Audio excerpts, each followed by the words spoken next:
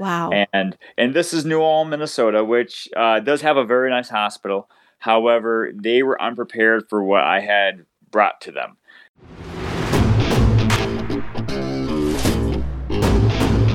And now, coming to you from the K2 Studios in San Diego, California, it's the world-famous Chris and Christine Show. Hey, what's happening, everybody? How you doing today? I am Chris. And I'm Christine, and welcome to episode 43 of the Chris and Christine Show.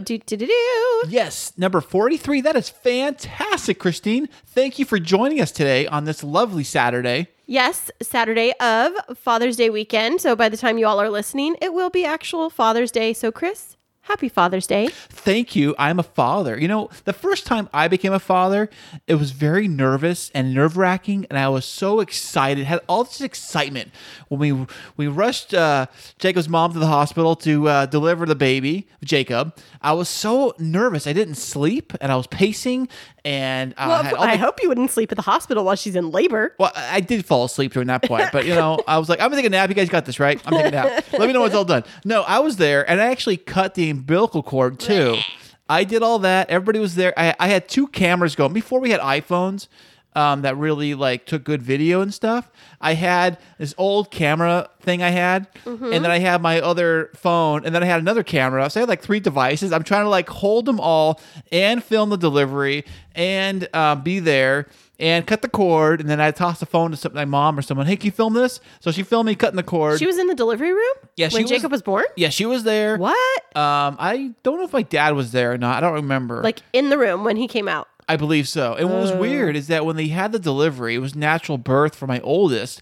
And when he came out, the flooring of the room we're in wasn't carpeted or tiled. It was this wood flooring. And I always thought if the nurse or whoever delivered the baby dropped, it would there was no table. It was of course not open. So I thought if they dropped the baby, he would hit the floor. And get a head. Drop the baby when he's born. It's all slimy when it comes out, Okay. Right? So I thought that she was gonna drop Jacob as he came out, but she caught him, and then did the whole wrapping it up and all that fun, and cut the cord, and then instantly after Jacob was born, they wrapped him up, put him on his mom's chest, did the mother thing, and the very first thing Jacob did was pee on her. So there you go. That's classic. That's my Father's Day tale of today. I love that. I love your stories. I think that I get to learn these along the way because, part of us only being together for the past 2 years is I came into your life after you were a well-established father. And so a lot of those memories that you've had of previous Father's Days and things like that, I get kind of sad that I didn't get to share those with you, but I love it when you tell me stories like that. So I would love to ask you one more. Yeah, what's up? What has been your favorite Father's Day memory, if you have one? Gee, I don't know. Probably last Father's Day. Didn't you get the boys have me make? Was that sign? Was that Father's Day? The last sign on the wall? Is that Father's Day gift or birthday gift? That was the first Father's Day that. Well, that's the one I like. Dating. Then that's the one I like. Is that the? Are you sure? Wait, it was your birthday. Oh, then never mind. Never mind that, people. It was my birthday one, but okay. Well, I have to tell everybody what it is that we're referencing. So, Chris and I had been dating for 4 or 5 months, and his birthday was coming around. And buying for birthdays when you're in a dating relationship, when you're not engaged yet, it's always one of those things. What do I get them? Well, I always struggle with that, even now. Right. So I was like, well, I'm going to help the boys get something and do something meaningful. And so we went to Michael's, the craft store, and we got this thing. It looks like a portion of a wooden pallet. So it has the wooden strips, and there's some braces on the back. There's 5 little strips of wood and a little twine hanging thing. But then we got letters that says, "You are awesome, Dad." And the boys painted them in different colors, and then they put their handprints on it. We'll put a picture up on Instagram after this releases. That would be a great thing for Father's Day. It would be a great Father's Day post. Now I think about it. You post it on Instagram saying Happy Father's Day and post that picture. And that would be great. Yeah, I have some of the cutest pictures of them making that for you in my apartment. Well, let's put those up too. Yeah, that'd be great. I have some really funny ones. Their hands are covered with blue paint, and they're acting like rock stars because I took took them with me for a couple hours one day when you had to work. And so that was a real fun memory. But so that was your favorite memory of something they gifted you, but not necessarily Father's Day, right? Well, I can recall any Father's Day in particular. Are you pointing at something I should know about? No, I was just asking. I just like to hear memories. Love hearing stories, and I love it when people tell me stories of like different things that have made a difference in their life. So I was just asking if there was anything that you wanted to share, but that's okay. Well, I do remember also when my second kid was born, when Mason was born, he was done via C-section, so I didn't get to see him come out like the other, like Jacob. But when they did pull him out, I was the very first person, other than the nurse wrapping him up, that actually held Mason, and I held him and everything when he was a little baby. The first person in of the family, to hold him. So Father's Day, double deuce. I was there at both deliveries, and I held both the kids. Yeah, he would have been like 1 month old on that Father's Day following his birth, right? Because he was born in May. And I didn't even think about that. Yeah, so he was tiny baby. Yeah, Father's Day is tomorrow, by the way. Well, by the time you hear this, it's today, but yes. Yeah, be that Saturday. So, happy Father's Day to all the fathers out there in radio podcast land. Happy Father's Day to you. Happy Father's Day to Ezekiel's dad, if he's listening. Don't know if he does, but I think that especially after you've gone through a divorce, it's really important that you still show your children and make an effort to celebrate the other parent, even if you aren't physically together. And so that's one thing that I continue to do is help Zeke shop for a gift. Now, the dilemma this year is Zeke hasn't been down here for 3 weeks, so we didn't get to shop ahead of time. So when he comes down on Monday night, we're going to do some online shopping and send his dad a slightly belated Father's Day gift. But I wanted Zeke to pick it instead of me just like randomly shopping for a gift card and just, sending it and being like, here you go, happy Father's Day. I think that having the kids involved is really important. That is very important. And today, when my kids came over to the house today, their mom had got me a Father's Day. Well, they say it's from them, but really, she probably paid for it. It's a couple gift cards to some restaurants. That was super nice of her. Shout out to Shannon. Oh, yes. Way to rock it. Thank you so much. Thank you. Well, we got you a gift also. I can't wait for you to see what it is tomorrow. Actually, a big gift and a small gift. And one of them... don't spoil it. I want to find what it is. I know, but one of them just got delivered. I was thinking it wasn't going to make it in time. It got delivered today? Yeah, it got delivered today. Did I see? Was it like a delivery? It's while we've been up here. I just got a notification. Oh, so it's downstairs at the front door. Also, speaking of what you parked by the front door. Mm-hmm. What, Chris? Well, don't give away my good news. You can ask me about it. Okay, Christine. Yes. What did we do yesterday? Or actually, I'm sorry. What did you decide to do yesterday? Not me. But you. What did I do? Okay, so let me tell you the story. I've been thinking about getting a family-friendly car because I have, as my dad likes to call it, a sardine can. A sardine can? I drove a convertible Camaro, and Chantilly. Chantilly. It was amazing. Yeah. Convertible Camaro, white. Yeah, so what happened was about 2.5 years ago, I needed to get a new car. My previous SUV, it was older and it was about to start having to have some big repairs that needed to be done. And so I traded it in and I got Chantilly. It was already paid off, so I got some good credit on the car. And then I drove Chantilly for 2.5 years and she's been great, but we now have a family of 5 and my car has only 4 seats and the back seat is really small. So yeah, it's only a 4-seater, you said? Right. So when we went the weekend to go look at your truck, I think we mentioned on this podcast 2 episodes ago that we went to one dealership to look at the Tellurides and they weren't producing them. Well, I decided on Friday, because I was on a vacation day, to go over to the Toyota dealership because they had this deal. They were flashing it saying they'll buy back your old car. And I needed to trade in my Camaro if I wanted to get a new one. And so I went and I talked to the guy. It drives me nuts, Chris, when I go on these lots and they treat me like I'm a dingbat. Like, this is where the gas goes, sweetie. Oh, by the way, you sit in here. Oh, seriously. This one salesman at the Toyota dealership, he was like that. And I was asking him questions. And, you and I had looked at what I wanted to go look at in person. We discussed like what SUV would fit our family. So I told him, and I'm looking, and I asked him, does the third row actually lay flat? And he's like, yeah. And I said, does it lay completely flat? And he says, yes. Well, he drops it down. And I said, oh, there's a slight angle to it. And he goes, well, I guess, I mean, if you wanted to get out a protractor. Oh, kind of rude like that. And I was huh? like, are you freaking kidding me? I'm looking at a, 5-figure investment of a vehicle and you're being a jerk to me. All right. So I ended up leaving. I was respectful. I always am. And I was like, I called Chris and he was home because one of the boys had gotten hurt riding the bicycle. And so he had to go take care of that with one of the kiddos. And so I called him on my way over to the Ford dealership. And I was like, I think that I'm just going to go to the Ford dealership and I'm going to go see Reagan, the one that, helped you purchase your truck. And I'll just see if he's working and see if they have any deals. And I'm not going to buy anything today. That's what I said. Everybody says that when they go looking at cars, and next thing you know, they got the new car. It's the new car fever. It's like a fever, Well, what happened for me was I needed to figure out a way to get somebody to take over the loan that I had on my Camaro without being upside down. That's what I wanted to get at, and I wanted to minimize my overhead. And so, anyways, not going to get into all the details, but El Cajon Ford yet again came through for us and worked a sweet deal.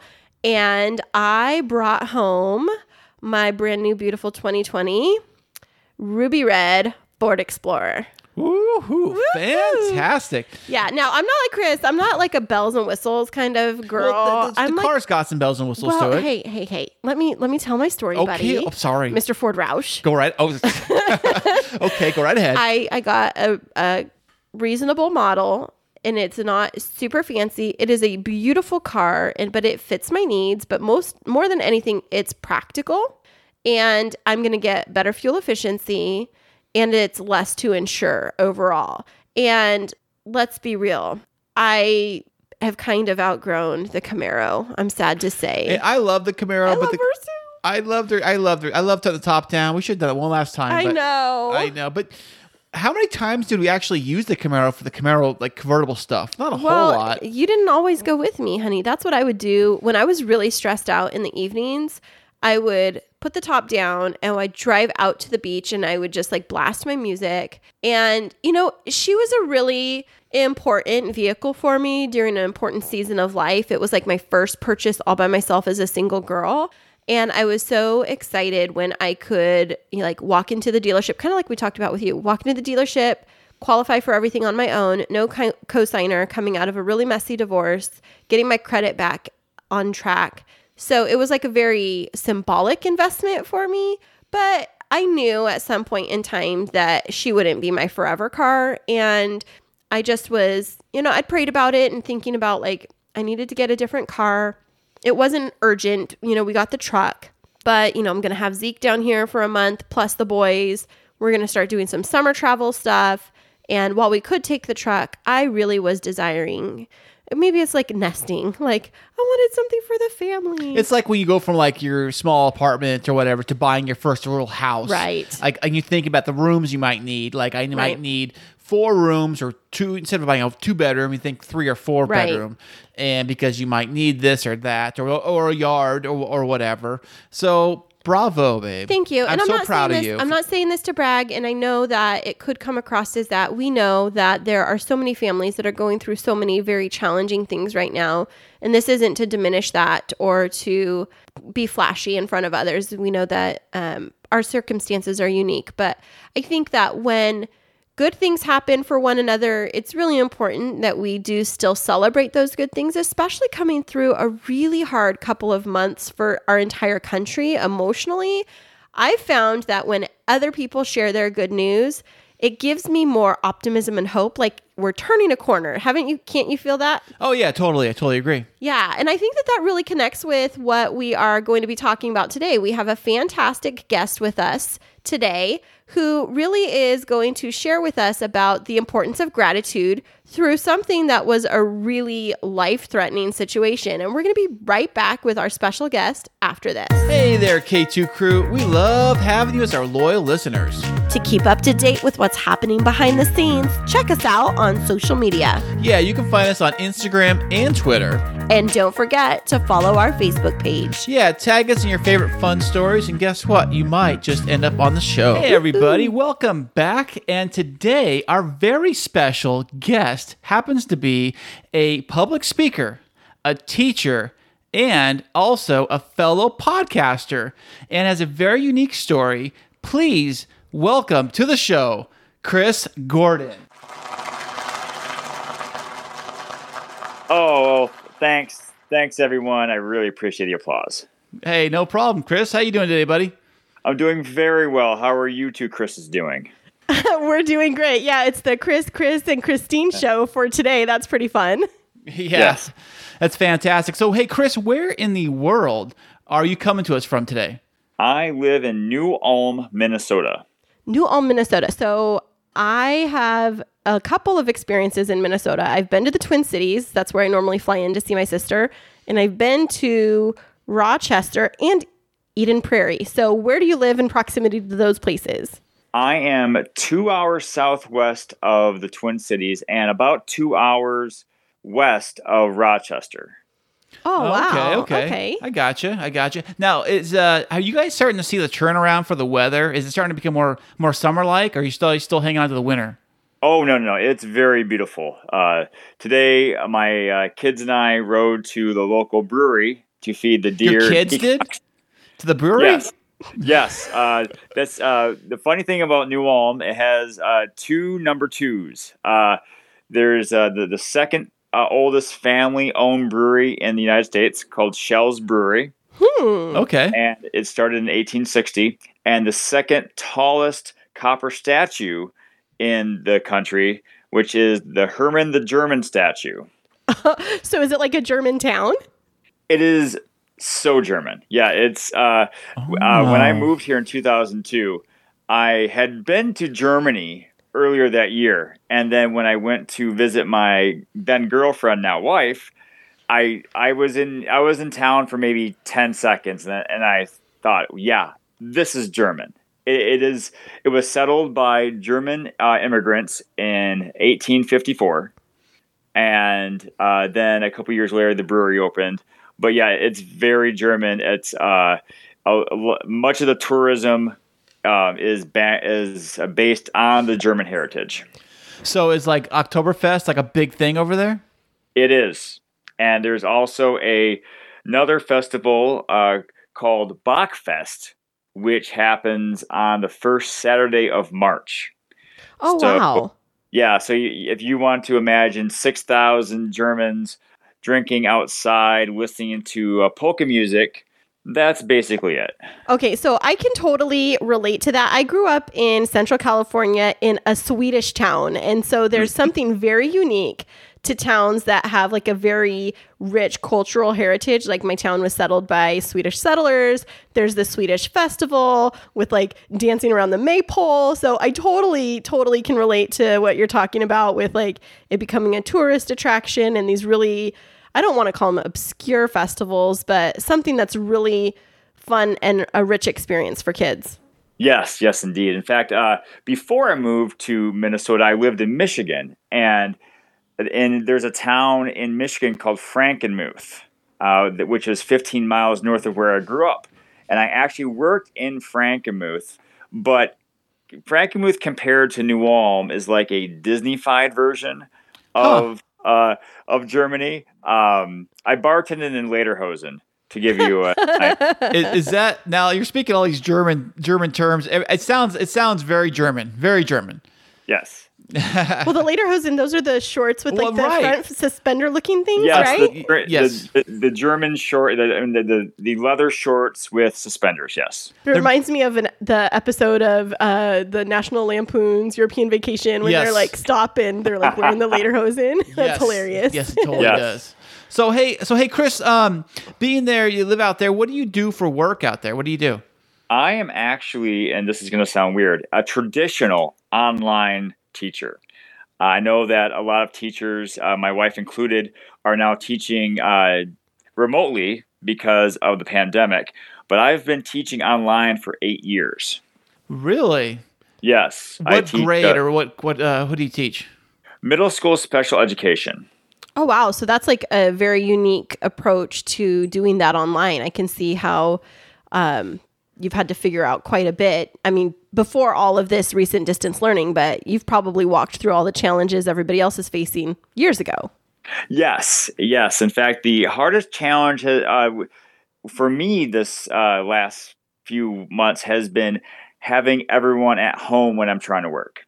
Oh, yeah. Tell me about it. You know what I'm saying? Because I'm off during the day and Christina's here working from home in her office now. So, I know what that's like. It's, Yeah, so it's very advantageous for my family because I used to teach in a town 50 miles away, and that was when we had one child. And now when we were having twins, we figured that wasn't going to work. So you have twins? Yes, we have an 11-year-old and 8-year-old twins. Wait, 2 sets of twins? No, a single 11-year-old. Okay, got it. 8-year-old twins. I thought you were saying you had 11-year-old twins and 8-year-old twins. Are they identical twins? They're fraternal, one boy and one girl. Oh, wow. That's fun. Okay. Now, when they have fraternal twins, are they still kind of similar? I mean, I don't know how this works, but I know identical twins look the same. But when fraternal twins, how are they? I mean, compared to I don't know. Well, let's put it this way: when they were in kindergarten, one day for morning meeting, they were going around and talking about themselves, and it happened to be last names. And so my son, Seth, said, "Oh, my name's Seth Gordon." And then my daughter says, "Oh, I'm Anna Gordon." And one of the kids turned and said, "You guys are related?" Really? They had no idea. Yeah, they are very different. Wow. And they're twins. Crazy. Yes. Yeah, I mean, Chris, it's like, my Chris, sorry, not Chris Gordon. It's like having 2 completely different children just at the same time. I mean, they have their own unique identities. Yes. Yeah, I guess so. I mean, you always hear stories of like twins, like one twin breaks their leg and the other one feels it. Oh, yeah. Things like that. Is that true? Is that a true thing? There is a phenomenon that I've heard about that's similar to that, yes. But one hurts themselves, the other one looks and says, "What are you whining about?" That sounds like our relationship here, but we're not twins. So, well, we are excited to have you on the show, and thanks for sharing a little bit of your background. But you and I met through an online group on Facebook, and I was really drawn to your story because it's very unique. You've had something pretty significant happen in your life over the last couple of years, and would you mind telling us about that experience? Certainly. In March 2015, I scratched my right hand on my garage wall. Now, I know what you're thinking. How traumatic. But wait, there's more. 3 days later, after I scratched my hand, I woke up and to discover I had a huge bump on my right elbow. I went into, and this was on a Saturday, so I went into the walk-in clinic. The attending doctor said, "Well, it looks like bursitis, maybe cellulitis. Why don't you go home, check on it, and if anything develops, let us know." Well, 8 o'clock comes around, and I have an arm which is now triple the size of my left arm. My right arm is ginormous. Wow. Like swollen? Yes. Basically, the infection, where the bump had grown through my arm, my shoulder, and then my chest and my back. Oh my gosh. Throughout the day, I basically looked like the Incredible Hulk in mid-transformation. Okay. No. Yes, indeed. Was your skin green? A little bit was. Oh, wow. And ironically, I was wearing purple pants. Oh, wow. Okay. There you go. But wait, you said a scratch, like just like a nail, like you scratched it on a nail, Or a stud or in the like garage or something? like- maybe? On my garage wall, on my outdoor garage wall, I was flying my one of the twins, who was 2 at the time. I was flying him to the van because I was helping my wife get the kids and her out the door for the day. And I went too close to the wall, scratched my hand, and then I put them in the van. They took off. I went back in the house. I cleaned the wound as well as I thought. I thought I had cleaned it well. So was it bleeding or anything? A little bit, but not too bad. oh wow. Yeah, so it wasn't like gushing blood or anything. So I cleaned it and went on with my day. Okay, so sorry, I had to backtrack to that because I was just stuck on that for a minute. So fast forward, 8 p.m. at night, arm is triple the size. You look like Hulk. And your body's swollen too, you said. Yep. My right side, the right side of my torso was swollen with the infection, and so my wife and I called one of her coworkers who brought her son to watch our kids. Our kids are sleeping at that time, and then my wife took me to the emergency room. And when they admitted me, they could not get a proper blood pressure reading on me because I had gone septic. Oh my gosh. What does that mean? What does that even mean? Sepsis is, in layman's terms, an overreaction of the body when it has an infection. It pumps a chemical into the blood stream that is supposed to fight off the infection, but it also becomes toxic.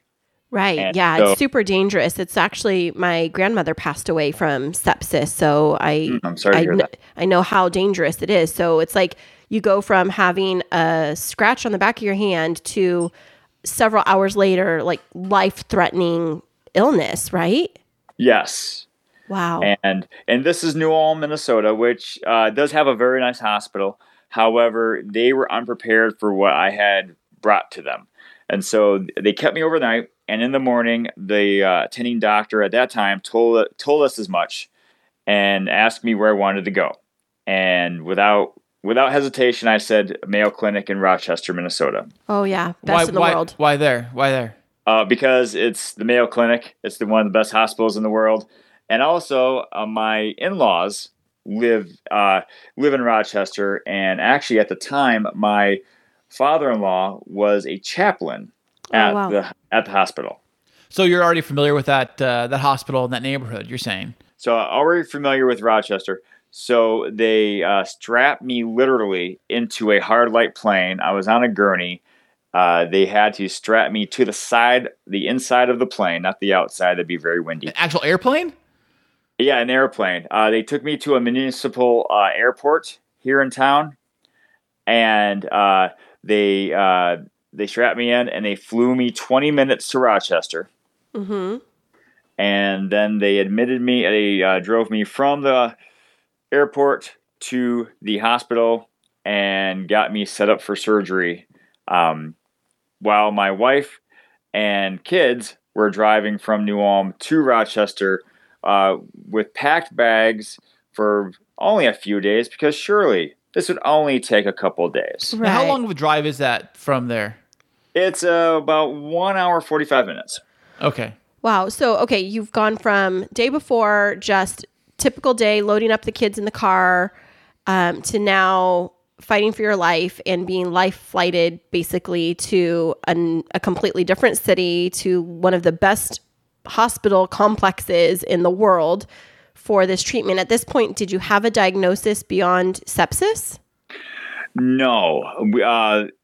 I did not. We did not know exactly what was going on until right before I'd gone into the surgery. They had given me some pain medication, which had really sent me on a crazy trip. And the last thing I remember before going into surgery was I was in my wheelchair, my head was listing, and the operating surgeon was trying to talk to me. Mm-hmm. But I seemed to be cracking jokes and just having this, let's do it, let's roll the dice. Did they give you any kind of pain meds or something? Yes. One of them was called ketamine, and to quote Happy Gilmore, it's the devil, mama. Really? It does a really good job of taking away the pain, but also gave me awful hallucinations. Oh, wow. So you're on a trip then. Yes. And so I barely remember talking to the surgeon, and I had a very optimistic, let's go get him attitude, which he wasn't really used to coming from patients in my setting. They usually are more worried, usually crying, usually scared for their lives. And I was quite the opposite. Well, but to your defense, you didn't know exactly what you were dealing with other than your arm is really swollen, you had a Right. really bad cut, and you have sepsis. And you're having surgery for, did you even know what it was for? No, I can't remember if he told me during that time. I definitely learned afterwards, though. Right. Now, did they ever knock you out at this point?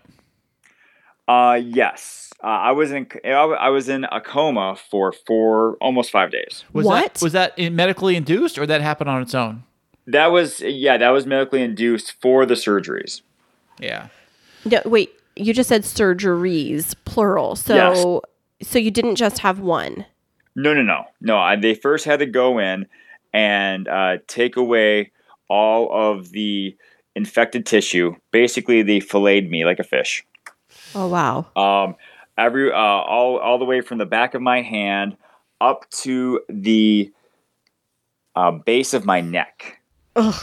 Ow. And as my wife would later tell me, they were measuring the extent of the infection with a marker, and by the time that the infection reached my neck and they had drawn that line at the base of my neck, my wife left the room.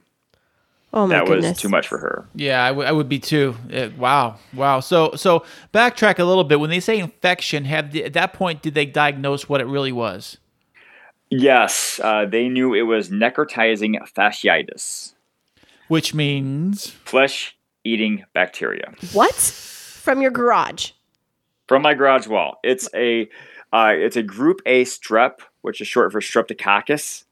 And the strand I had was called Streptococcus pyogenes. Oh, my gosh. Yes. And so my strep had been around our family for the past couple weeks. And so that's basically what caused this. Like strep throat? Yes. Just a different strain? Yes. but what's it doing on your garage door? Just hanging out, waiting for someone to scratch their stupid hand on it.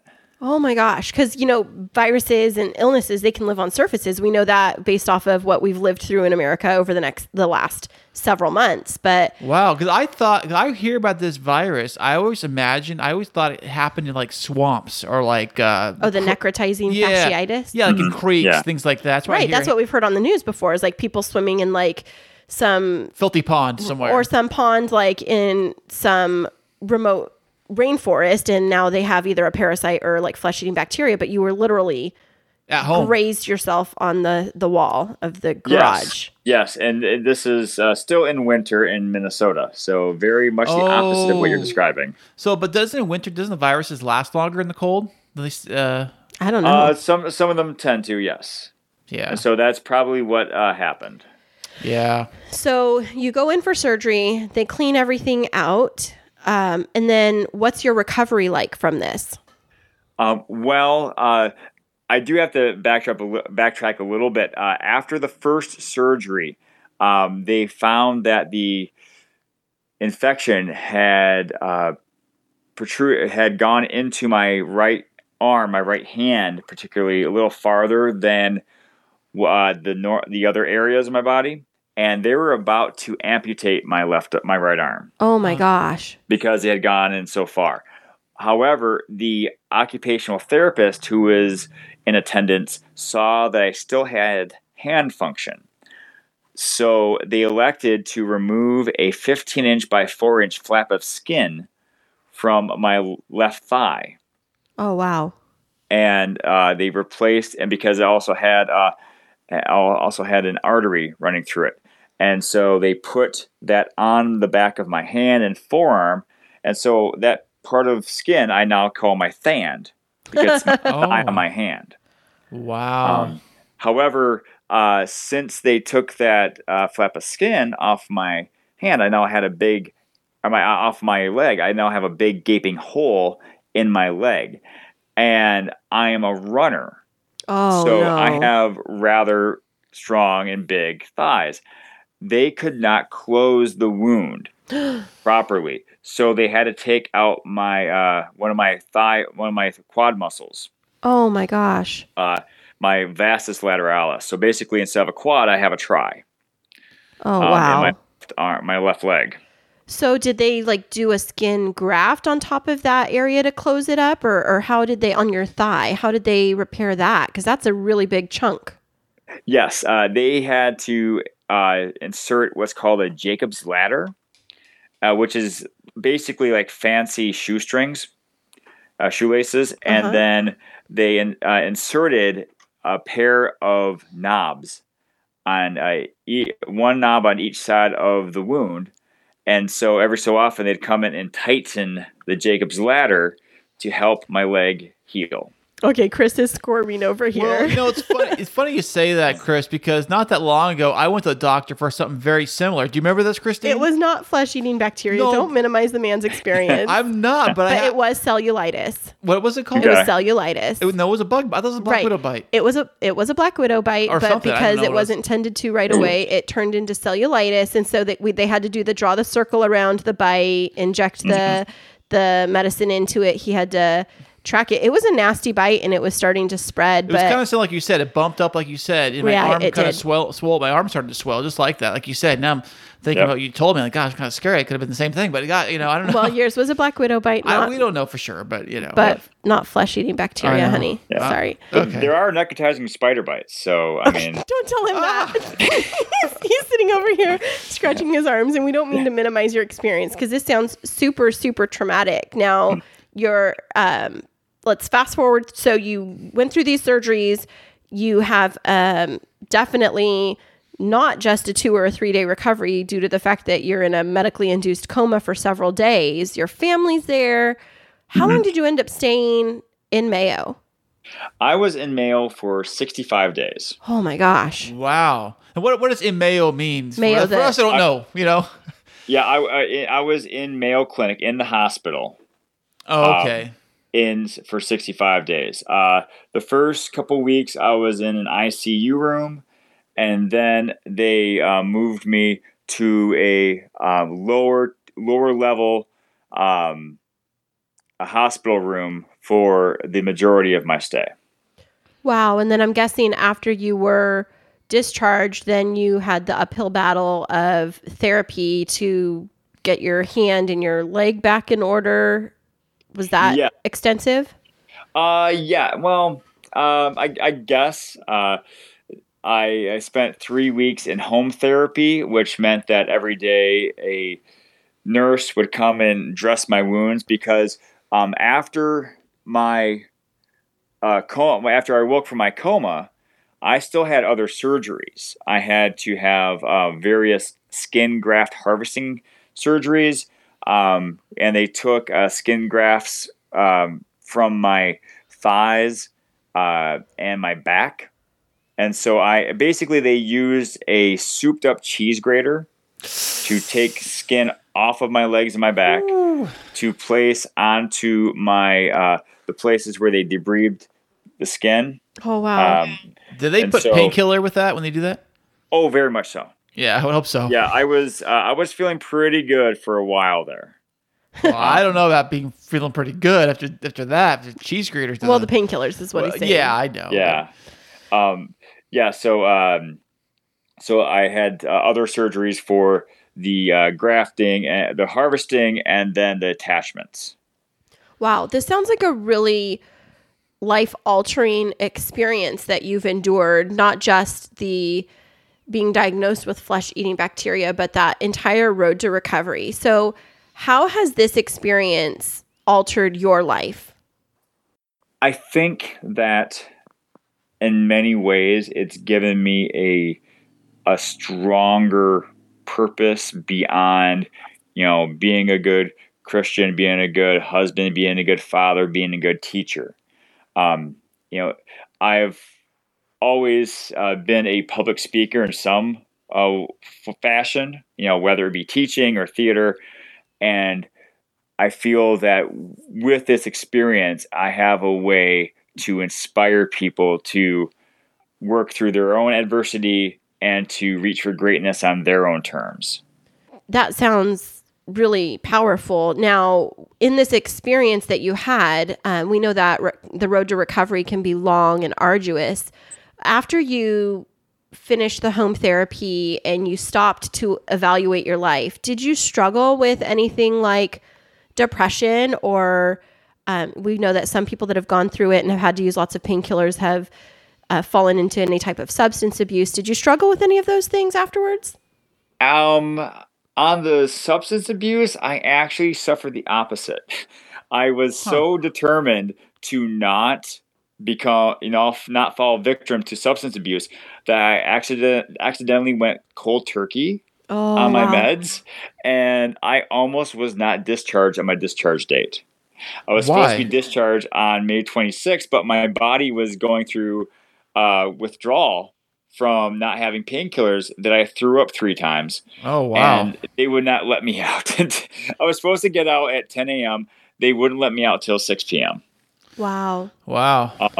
But in terms of the PTSD, actually, I didn't suffer from that. I can't really say for certain why, but I believe a strong contributor to my recovery has been the gratitude that I felt towards everyone who stepped up to help me and my family.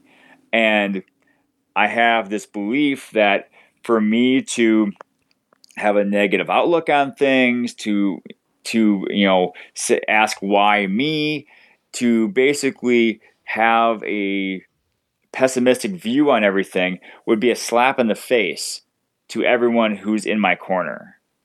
That's a very interesting perspective. Now, that attitude of gratitude, have you had that your entire life, or would you say that it's something that really emerged through this experience? I think I've always had it at varying degrees, but it definitely kicked in when this situation arose. Wow, man. And so that's why one of my talks, I focus on this simple process that I've created, to show, not only have someone view all the great things in their lives, but also show others how much they're appreciated, and then in turn give others a chance to be gratitude for what they're given. So you do also, because of this, did this become while you started becoming a speaker, or were you already doing public speaking before this happened? This is primarily why I became a speaker. Okay, so what is your message when you do speak? I have a couple of them.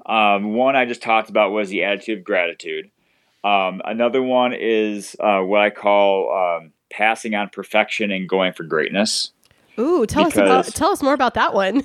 Because I feel that we are so inundated with visions of perfection that when we see our own failings, our own faults, that it paralyzes us to not even try to do things. So by passing on perfection, by not worrying about being perfect and going for greatness, you can still have those moments of perfection. I think of bowlers. No bowler will ever bowl 300 every time. Mm-hmm. They might get it once in a while, though. They try, though. Yes. You don't stop trying. You never stop trying. But you can reach excellence. You can be at a level of excellence all the time. And you can occasionally reach perfection. But it's striving for that greatness, which is what everyone should do. Well, going off of this passing on perfection, I think that that's something that hits home with me. Chris and I have frequent conversations. We both struggle with perfectionism in different aspects of our life. But for me, it can, like you said, become paralyzing, where it's like, if I can't do it right from the beginning, I just sometimes want to give up. So what would you say to an individual like me that might be struggling with that in life? I would say first, look at the strengths that you possess and focus on those strengths. And then pick one area of weakness that you can improve on. And then I would chart that improvement over time while still maintaining those strengths. And then when you have that one area of weakness, which is now a strength, you move on to the next one. And I like that approach. Yeah. And I wouldn't set the bar to 100%. I would say maybe 80%. If you were to gauge a success rate for that weakness. But I'm not saying you can't reach 100%. But again, we want to become great and not perfect. I like that. Yep. Yeah, striving for greatness. Mm-hmm. Yeah. So sometimes that perfection will happen, but by accepting that we're imperfect, it actually gives us the freedom to be great instead of being paralyzed by the perils of perfection. Right. Now, we know that you've been a speaker, you're a teacher, but I thought that I saw something come up on social media recently about another new project that you were either just getting ready to launch or just launched recently. What is that? Are you speaking of my podcast? Yes. Yes, we are. Yes. I started, I actually launched it last week. It's called Scar Bearers. And being an enormous geek, I borrowed the Star Wars style font for my podcast thumbnail. Mm-hmm. And I focused on why? Because I want to invite people to, when they come on my show or listen to my show, to let their geek flag fly. Perfect. I'm a huge proponent of individualism. In fact, I've used my scars for cosplay, which is costume play. And in fact, 4 years ago, I went to Salt Lake City to attend a comic book convention, and I dressed up as a battle-scarred Wolverine. And I pretended to cut the hand of my best friend off and hand it to Mark Hamill. Wow, he was there? Yes. Wow, do you have a picture of that? You have photos, right? Yes, I do, in fact. Okay, he's nerding out right now because we live in San Diego, which is obviously the place where Comic-Con typically occurs every year. Not this year, though. Just not this year. Yeah. Right, but that's really fun. You should definitely do that and come to Comic-Con. Have you ever been down here to Comic-Con? I have not been to San Diego Comic-Con. No, the one I was at was Salt Lake City. It was called Salt Lake Comic-Con, but now it's called FanX. Oh, I think I've heard of that one. Yeah, I've been there a couple years. Right on. My sister-in-law's brother, though, goes to Comic-Con in San Diego religiously. Yeah, it's insane. I've been trying to get tickets, and I cannot get tickets to San Diego Comic-Con. I've tried. I just give up. I was going to buy them on the black market, but for like quadruple the price, I don't know. Yeah, and they take your kidney, and you still don't get in Hall H. Right. I know. So Scar Bearers is your new podcast. Tell us a little bit of what it's about and why you started it. It's about being a survivor and being proud of your scars, because your scars are evidence that you survived, that you are tougher than what tried to take you down. And so these first few episodes, I've talked about my own experience about necrotizing fasciitis, mm-hmm. and dealing with having a big part of your body that can't sweat. Oh wow! And as a runner, you run and you build up a lot of heat in your body. Well, sweat is the main way that your body can regulate its temperature. When you have at least 30% of your body that can't do that, you have to take other precautions. Ooh. So I discussed that a little bit. I definitely delve into my geekery. The first few episodes, I've taken popular theme songs and reworded them to be Scar Bearer themed, not a bear of scars, which is visually awesome. But today, I actually conducted my first interview with a fellow survivor of necrotizing fasciitis. Oh, wow. Wow. Yeah, he's 6 years old. Oh, wow. Wow. and he contracted it 2 years ago. And he's a tough little warrior. He actually lost his his right leg from the knee down. Oh, wow. Yeah, he had to have amputated because of the infection. And his left arm is scarred from it too. But he plays wheelchair basketball and he plays tennis. And so I'm really excited to share the information from that interview with my listeners. That's awesome. It sounds like such an inspiring message. And I love that you were talking about how like your scars don't define you. And I think that that's like physical scars, as well as a lot of people carry emotional scars from trauma. And I think that that is a message that we all need to hear. And so where can our listeners find you and subscribe to your podcast? Well, I believe I am on Spotify. Woohoo! Awesome. And Google Podcasts.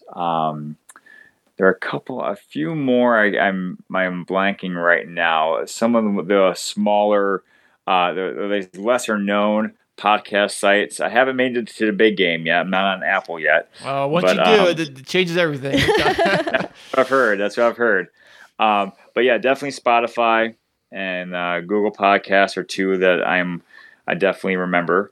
And then you can also go to my website, which not only features the podcast and my YouTube channel. I've made some videos on YouTube, but also it shows me performing a few speaking engagements and has some more information on my speaking endeavors. That's awesome. So, friends, you can find Scar Bearers on Google Podcasts or on Spotify, and hopefully another streaming service coming to you soon. You can also go to www.chrisdtgordon.com. You can find Chris DT Gordon on Instagram and also find him on Facebook. And Chris, thank you so much for sharing your heartfelt story of overcoming the odds with our listeners. And we wish you nothing but the best of luck with your speaking and podcasting journey to inspire the world. Well, I greatly appreciate the opportunity to talk with you guys and to share my message. Thanks, Chris. We appreciate having you. Thank you. Have a great day now. Hey guys, what's up? It's the J-Boy Show. I'm Ezekiel. And I'm Jacob. And I'm Mason. And don't forget to listen to our new podcast on Apple Podcasts. And don't forget to subscribe. It's a lot of fun. Yes, it is. We talk about sports, motors, engines, and all kinds of stuff. And YouTubers.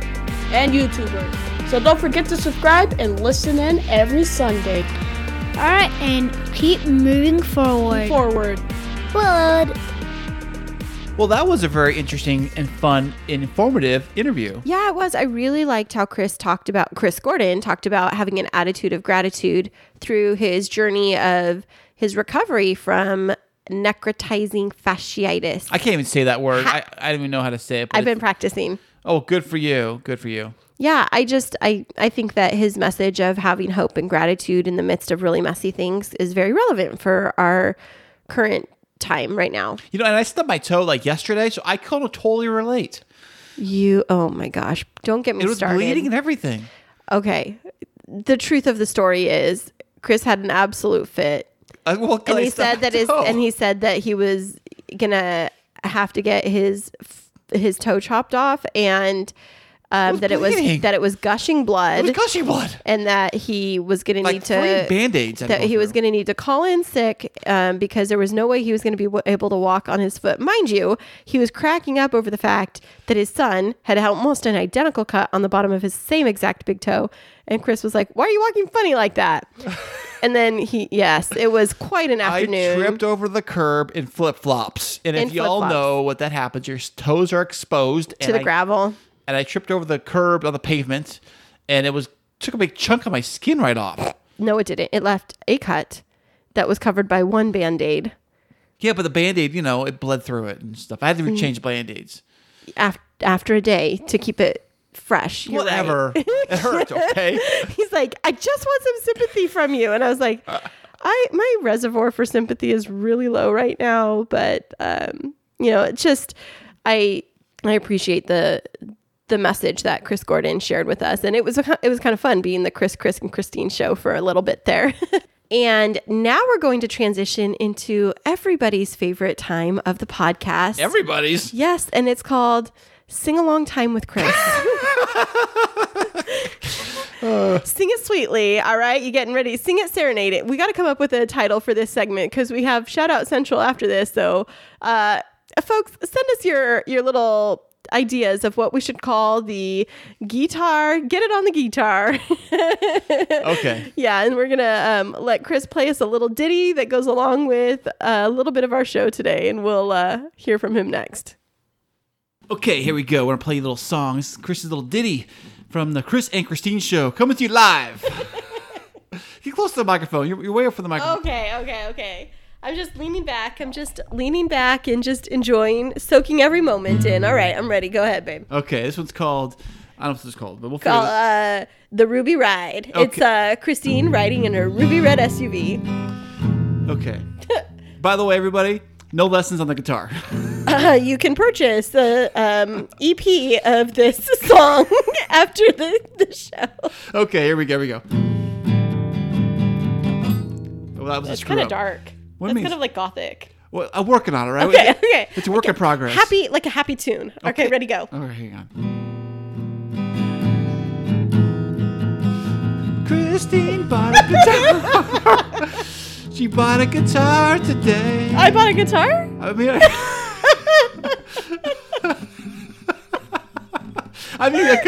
a car. I can say guitar. I don't know why I keep saying that. Okay, we'll turn this off. Cut this off. No, it's so funny. Keep going. Are you sure? Everybody loves it. Okay, well, I'm trying to write a song here. I know. Okay, ready? Compose yourself. Ready? 3, 2, 1, go.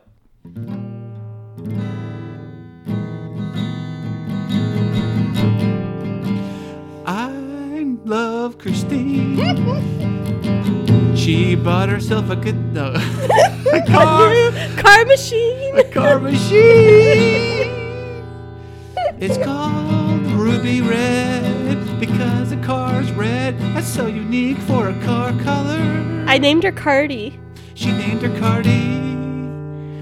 because Wait, she's a car. You named it Cardi? Cardi. Cardi? Like Cardi B, but she's a car. Dee-dee.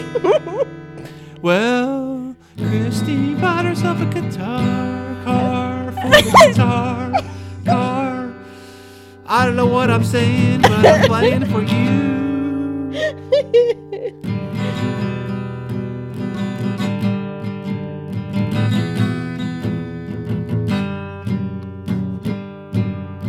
Fantastic. Thank you very much. Yes.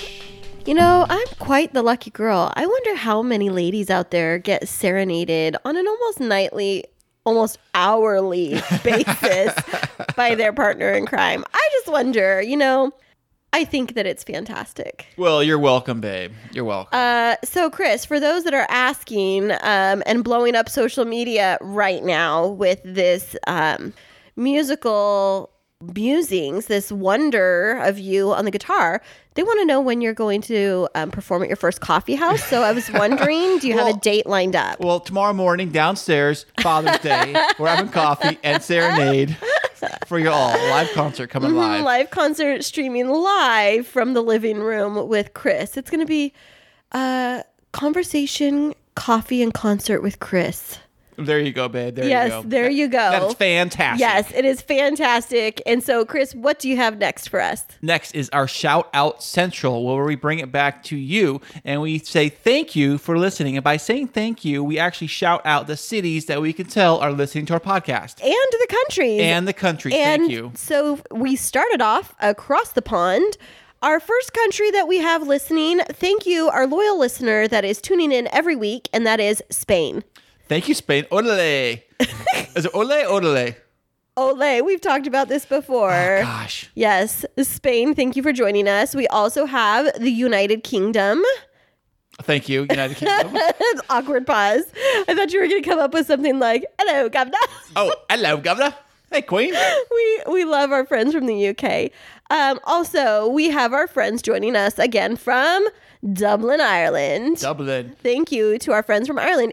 And Chris, I have news for you. What's up, baby? We had a new country this week. New country. Yes, taking the total to, I think, 24. Maybe. And it is the country of Hong Kong. Hey, Hong Kong. Right. Isn't that amazing? You know, when I was growing up, a lot of toys I'd see said made in Hong Kong. That's where I make the toys at. Yeah, So Hong when Kong. I was a kid, I always wanted to go there just to see the toy factory. Right? That's amazing. So thank you to our new listener from Hong Kong, and as well as our loyal listeners in the US of A. Thank you, America. Thank you for listening. Thank you, Mirko. America. And All right. Speaking of America, back here, some of the cities that listen to us this week, we have Bristol, Tennessee. Bristol, Tennessee. Thank you for listening. Thanks for joining. Next, we have Montclair, New Jersey. Woohoo. Thank you for listening. Thank you. And going on down south, we got Riverview, Florida. Riverview, Florida. I have never been there before. Neither have I. I bet they're by the river, and I bet they got a view. That would be fantastic. If they don't, what if I'd they be were like mad. in a desert? That would be like a funny, like, ha, ha, ha. Oxymoron, right? Totally. Like you're tall, but you really call him shorty. And very last but not least, coming close to town here, we have the city of Vista, California. Now you know that Vista is another word for view. Well, there you go. I wonder if Vista has a very nice view. It does. Maybe In like a some river areas. view? Yeah, sure. Sure, why not? Thank you for listening, and thank you for joining us this week. It's all been very fantastic. We hope that you have enjoyed this episode. And for all of the dads out there or those that are dads in training, thank you for all that you do. America needs more amazing men like you. Our kiddos need strong men in their lives. Hooray. Hooray. And on that note, we will see you guys next week with an absolute fantastic episode. You're not going to want to miss it. I promise you that. See you next week. Remember this week that life is too short to wake up in the morning with regret. So love the people who treat you right, forget about the ones who don't, and believe that everything happens for a reason. If you get a chance, take it. If it changes your life, let it. Nobody said that it would be easy. They just promised it would be worth it. Thanks so much for joining us. I'm Chris. And I'm Christine, and until next week, Keep moving forward.